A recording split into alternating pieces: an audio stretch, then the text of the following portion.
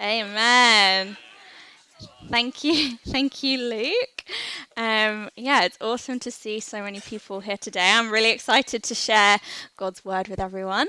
As Luke mentioned, I'll be really real with you guys. I've had an interesting week. I don't know what it is about children and this heat, but it is not a good combination. We have had some highs, we have had some lows, but oh my word, I don't know what's happened, but the girls have been very up and down this week, and I have been finding a spare 20, 30 minutes each day to be praying and prepping for my sermon today. So, like I say, I got a little bit stressed and a bit wound up about, why did I agree to preach? This was a silly idea. And anyway, I got to Friday and I thought, you know what? I've got it covered. I've got it sorted. I know what I've prepared. I knew what I was preaching on. I had it all planned. And it got to Saturday morning. So yesterday morning, Kerry, bless her, was coming over for a couple of hours, and I was just going to talk through my sermon, and I knew what I was saying. And I just felt a little nudge. I just had like this little idea, and it was I just felt God say, "Are you hungry?" I was like, "Oh, that's interesting." And I just kind of mulled on it for a little while, and I said, "Are you hungry?" And I was thinking, is God talking to me right now, or am I making something up in my head? And I thought, no, I think he may be saying something. So 20 minutes later, I was kind of getting that nudge again, and I sat down with my Bible, I had my laptop out, I had my notes, and I thought, okay, let's just do a bit of preparation now. And again, are you hungry? I was like, oh, come on, Lord, please don't change my sermon right now. I've spent hours this week trying to prep it, and I'm finally sorted, and I fear you're going to change it. And he did. So I'll be honest with you, this is not a super polished sermon. I've had 24 hours, but what I do know is that actually the Holy Spirit has placed this message on my heart, and I pray that it's going to work through you guys, through me, to you guys this morning. So just very quickly, can we just dim these lights a tad? Sorry, just feeling slightly blinded. Are you hungry? What goes in must come out. That is how things work. We eat food, it leaves. So believe it or not, the seed of my sermon is slightly odd, so forgive me. But it actually came when I was changing Hope's nappy yesterday morning. Yes, I am talking about baby poo.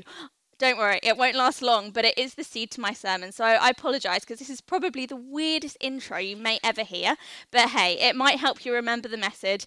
And sometimes we have to be uncomfortable to grow a little bit. So bear with me. Baby poo. What goes in must come out. Hope has been on breast milk for the past 6 months now.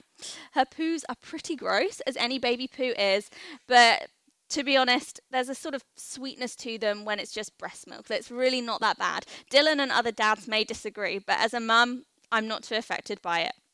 Now, Hope is now on solids, and she has been for the past few weeks. She's basically eating veggies and maybe a little bit of Weetabix, so it's all pretty healthy stuff. Now, what she eats, it comes out, I'm not going to lie, it basically looks the same. Now, with Maya Grace, it might smell a little bit different, but with Maya Grace, she was obsessed with blueberries, and she still is. Now, blueberries are really expensive, but when they eat them, you think, okay, they're getting all those antioxidants, it's really good for them, it's fine.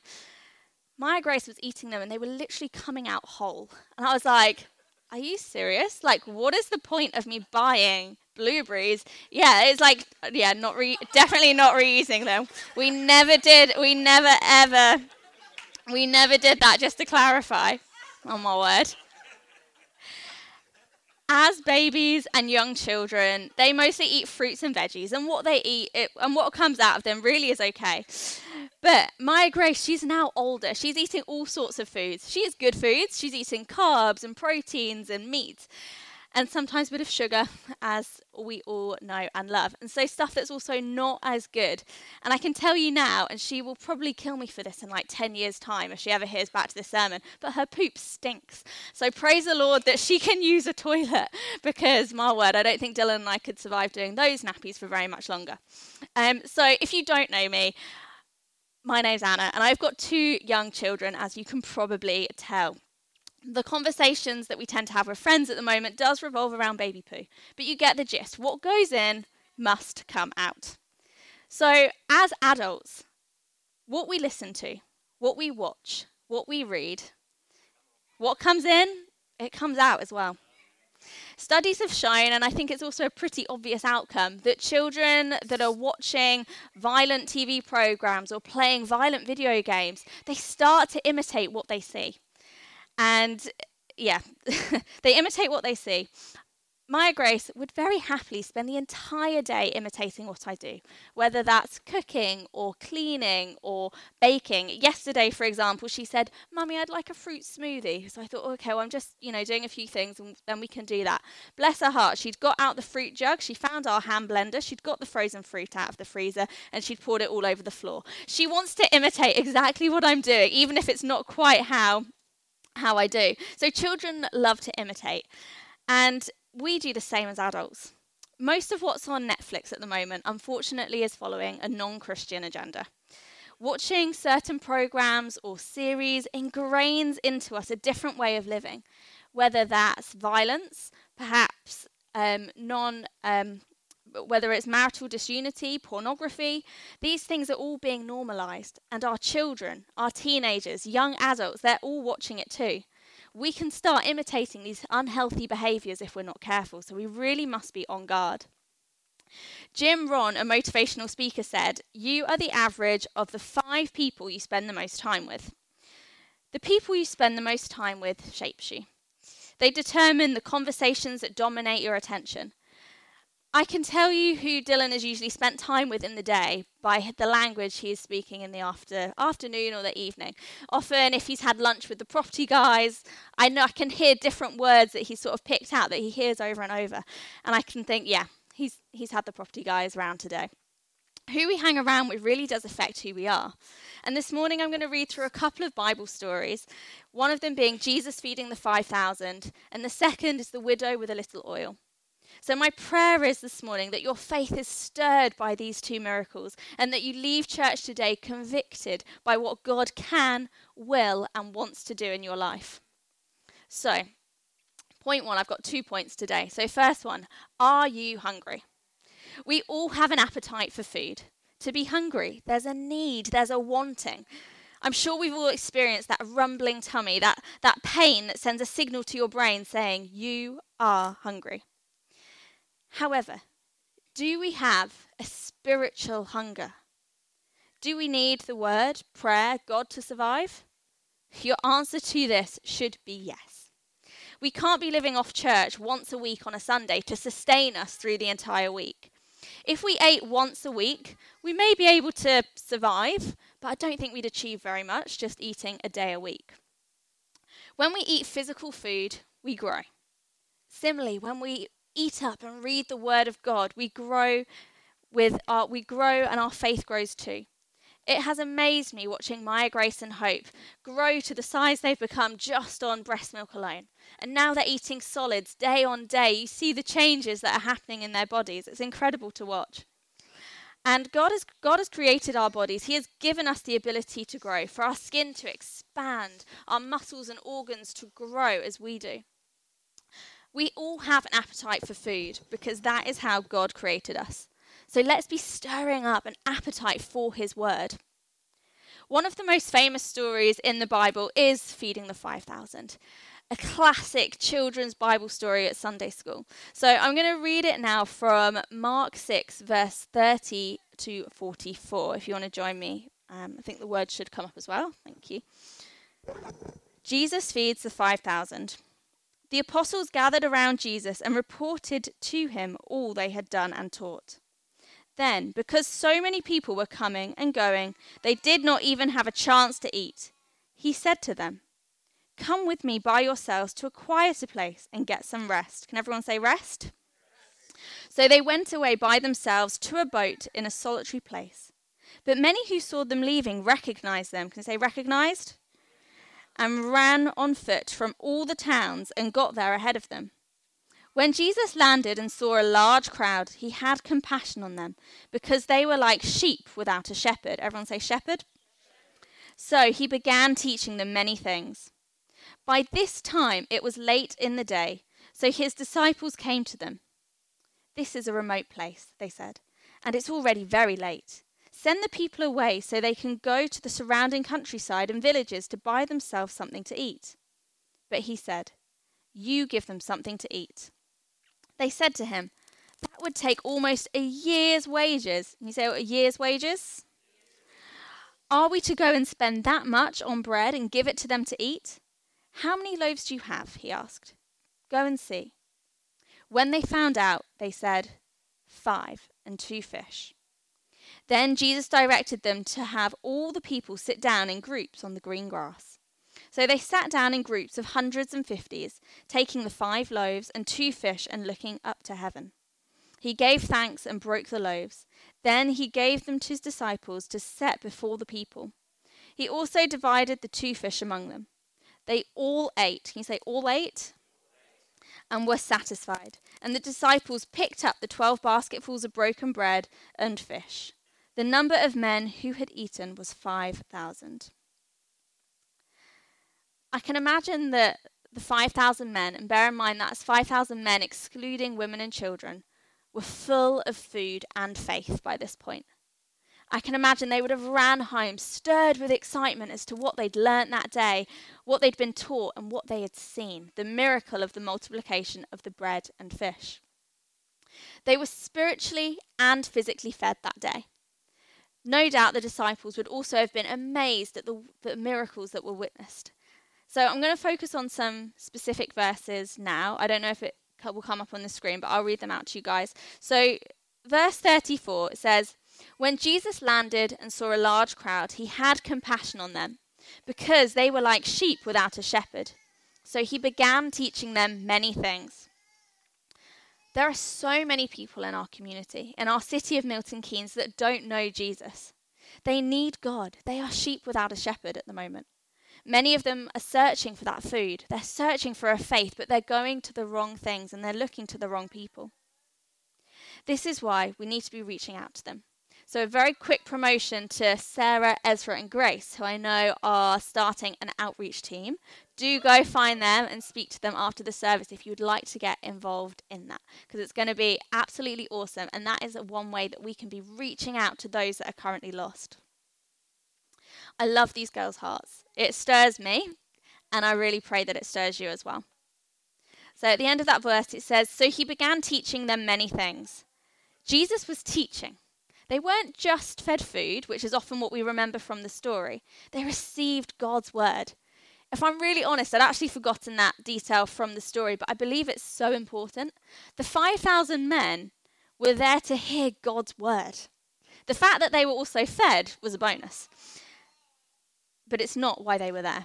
They were hungry for God's word, and perhaps their faith stirred everyone up and actually was what helped with the multiplication. Their faith produced the multiplication of food, along with the fact that Jesus was there. In verse 36 it says, send the people away so that they can go to the surrounding countryside and villages and buy themselves something to eat. The teaching was over. It was time to go home. And I can imagine the disciples, and I'm sure Dylan and many introverts in the room would be able to relate. But after a long day of teaching in the sun, it's finally time to go home. Praise the Lord. But no, Jesus had other ideas. Jesus put the hearts, the souls, and the tummies of all of those first. He put the community in front of him before all else. In verse 37 it says, but he answered, you give them something to eat. They said to him, that would take nearly a year's wages. Are we going to go and spend that much on bread and give it to them to eat? Now, for the disciples as humans, there was a significant, impossible cost involved. But for Jesus, he knew that there was a miracle about to happen. What was the cost of them not being fed? The cost of them not being fed is that they wouldn't have witnessed the miracle of the multiplication of the food. Jesus had taught, as we can see at the beginning. He taught. He gave the theory of all the things that were happening, and then he applied it. He applied the theory, and they saw the miracle. What is the cost of spending time with Jesus? Perhaps it's not watching another episode of your favourite TV series, or waking up early. Perhaps not sleeping in till 10 a.m. Parents can only dream. One day, babe, we'll get there. Not doing all of these things would probably be a bit of a foreign concept to non-believers. You know, maybe not being able to catch up with a friend or missing out on a football game. But what do we need to sacrifice to grow our faith? Like I say, some of these things may be a foreign concept to non-believers and some of your friends, and they may think that you are absolutely crazy.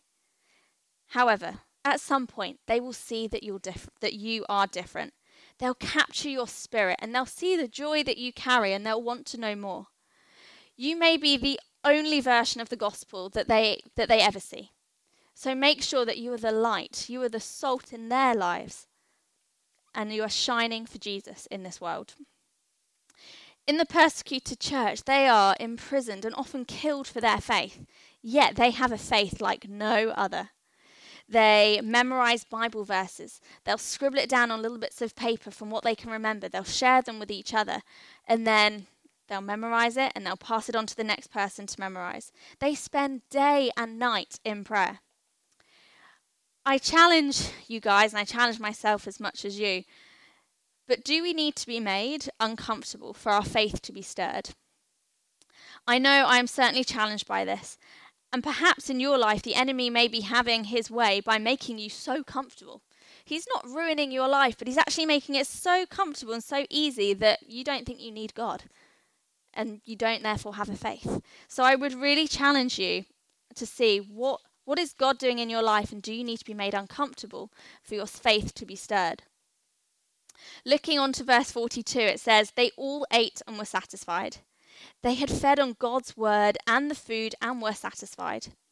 You may be sitting here today, anxious, depressed, insecure, alone, afraid, but I ask you to allow God to satisfy you with his word. Allow him to do a mighty work in you, to bring you joy, to bring you peace, because we love a God who saves, who restores, who redeems. Not only were the 5,000 satisfied, but there was food left over. God used that little boy to do a mighty miracle with the little that he had. So on to my second point. God uses the little we have. You may be saying, I have got nothing to give. There is nothing here, there is nothing there. I don't know about you, but when I say that, quite often the Holy Spirit just gives me a gentle tap on the shoulder, a little nudge. Perhaps a Christian friend might come to me and just encourage me with something. I'm very much a work in progress, but I'm learning in time to trust his Spirit and sometimes look again. God wouldn't prompt us to look again if there was nothing there. Now, I don't know about the women in the room here. You may have a brother, perhaps your dad, perhaps if you're married, a husband, a boyfriend. But when it comes to looking for something in the kitchen, I don't know what it is, but they have got to look again. They've got to look a second time. It definitely was there the first time. I am telling you guys. I've seen it with my brother. I've seen it with my dad. I've seen it a lot of times with Dylan. The number of times Dylan says or even rings me, babe, we've run out of bacon. Can you pick something up on your way back? Or you've run out of salt. Can you get some? Melissa can testify this. We've probably got 4 things of salt in our house. Like, we will never run out because we always have plenty. The other day, Dylan ran out of bacon. There's definitely none left. I knew that. I was like, I literally bought a pack yesterday. It's in the fridge. It's under this. It's on the second shelf down. It's not there, babe. It's not there. We have 2 fridges. Have you looked in both of them? Yes, it's not there. Anyway, I was like, I'm not buying bacon. I'm going to stand my ground. I'm not buying it because I know it's in the fridge. I came home. I opened the fridge. There's the bacon. I did not put it there. It was definitely there the entire time. Dylan was absolutely convinced.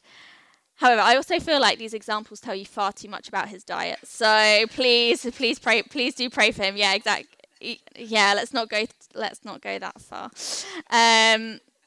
Like I say, anyhow, sometimes we just need to look again. And taking it back to the Bible, for my second point, I wanted to read through 2 Kings 4 about the widow who had a little oil to show you an example how God uses and can use the little that we have. So if you go flicking your Bibles to 2 Kings 4, Okay, the widow's oil. The wife of a man from the company of the prophets cried out to Elisha, "Your servant, my husband, is dead, and you know that he revered in the Lord. But now his creditor is coming to take my 2 boys as his slaves." Say slaves. Elisha replied to her, How can I help you? Tell me, what do you have in your house?" Say your house. "Your servant has nothing there at all," she said, "except a little olive oil." Elisha said, "Go around and ask your neighbors for empty jars. Don't just ask for a few. Then go inside, shut the door behind you and your sons, and pour oil into all the jars, and as each is filled, put it to one side."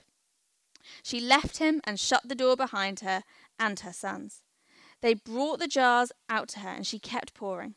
When all the jars were full, she said to her sons, "Bring me another one." But he replied, "There is not a jar left." Then the oil stopped flowing. She went and told the man of God, and he said, "Go and sell the oil. Pay your debts, and your sons can live on what is left." All God needs is the little we have to fill up our jars. He wants to pour into our empty vessels. This just reiterates that we can't do things in our own strength, but we can do all things through Christ who strengthens us. That I have certainly learned in the past 48 hours. God provides. He saves. He knows what we need. God blessed that widow by filling the jars with oil. So I ask you guys, how has God blessed you? What has he given you so that you can be a blessing to others? God has given us all gifts, whether that be spiritual, physical, financial, emotional, so many different gifts. God can use these gifts he's given us to bless others in our community. Perhaps you are full of joy, faith, peace, or hope. Or perhaps you're struggling in your relationships, marriage, work, or ministry.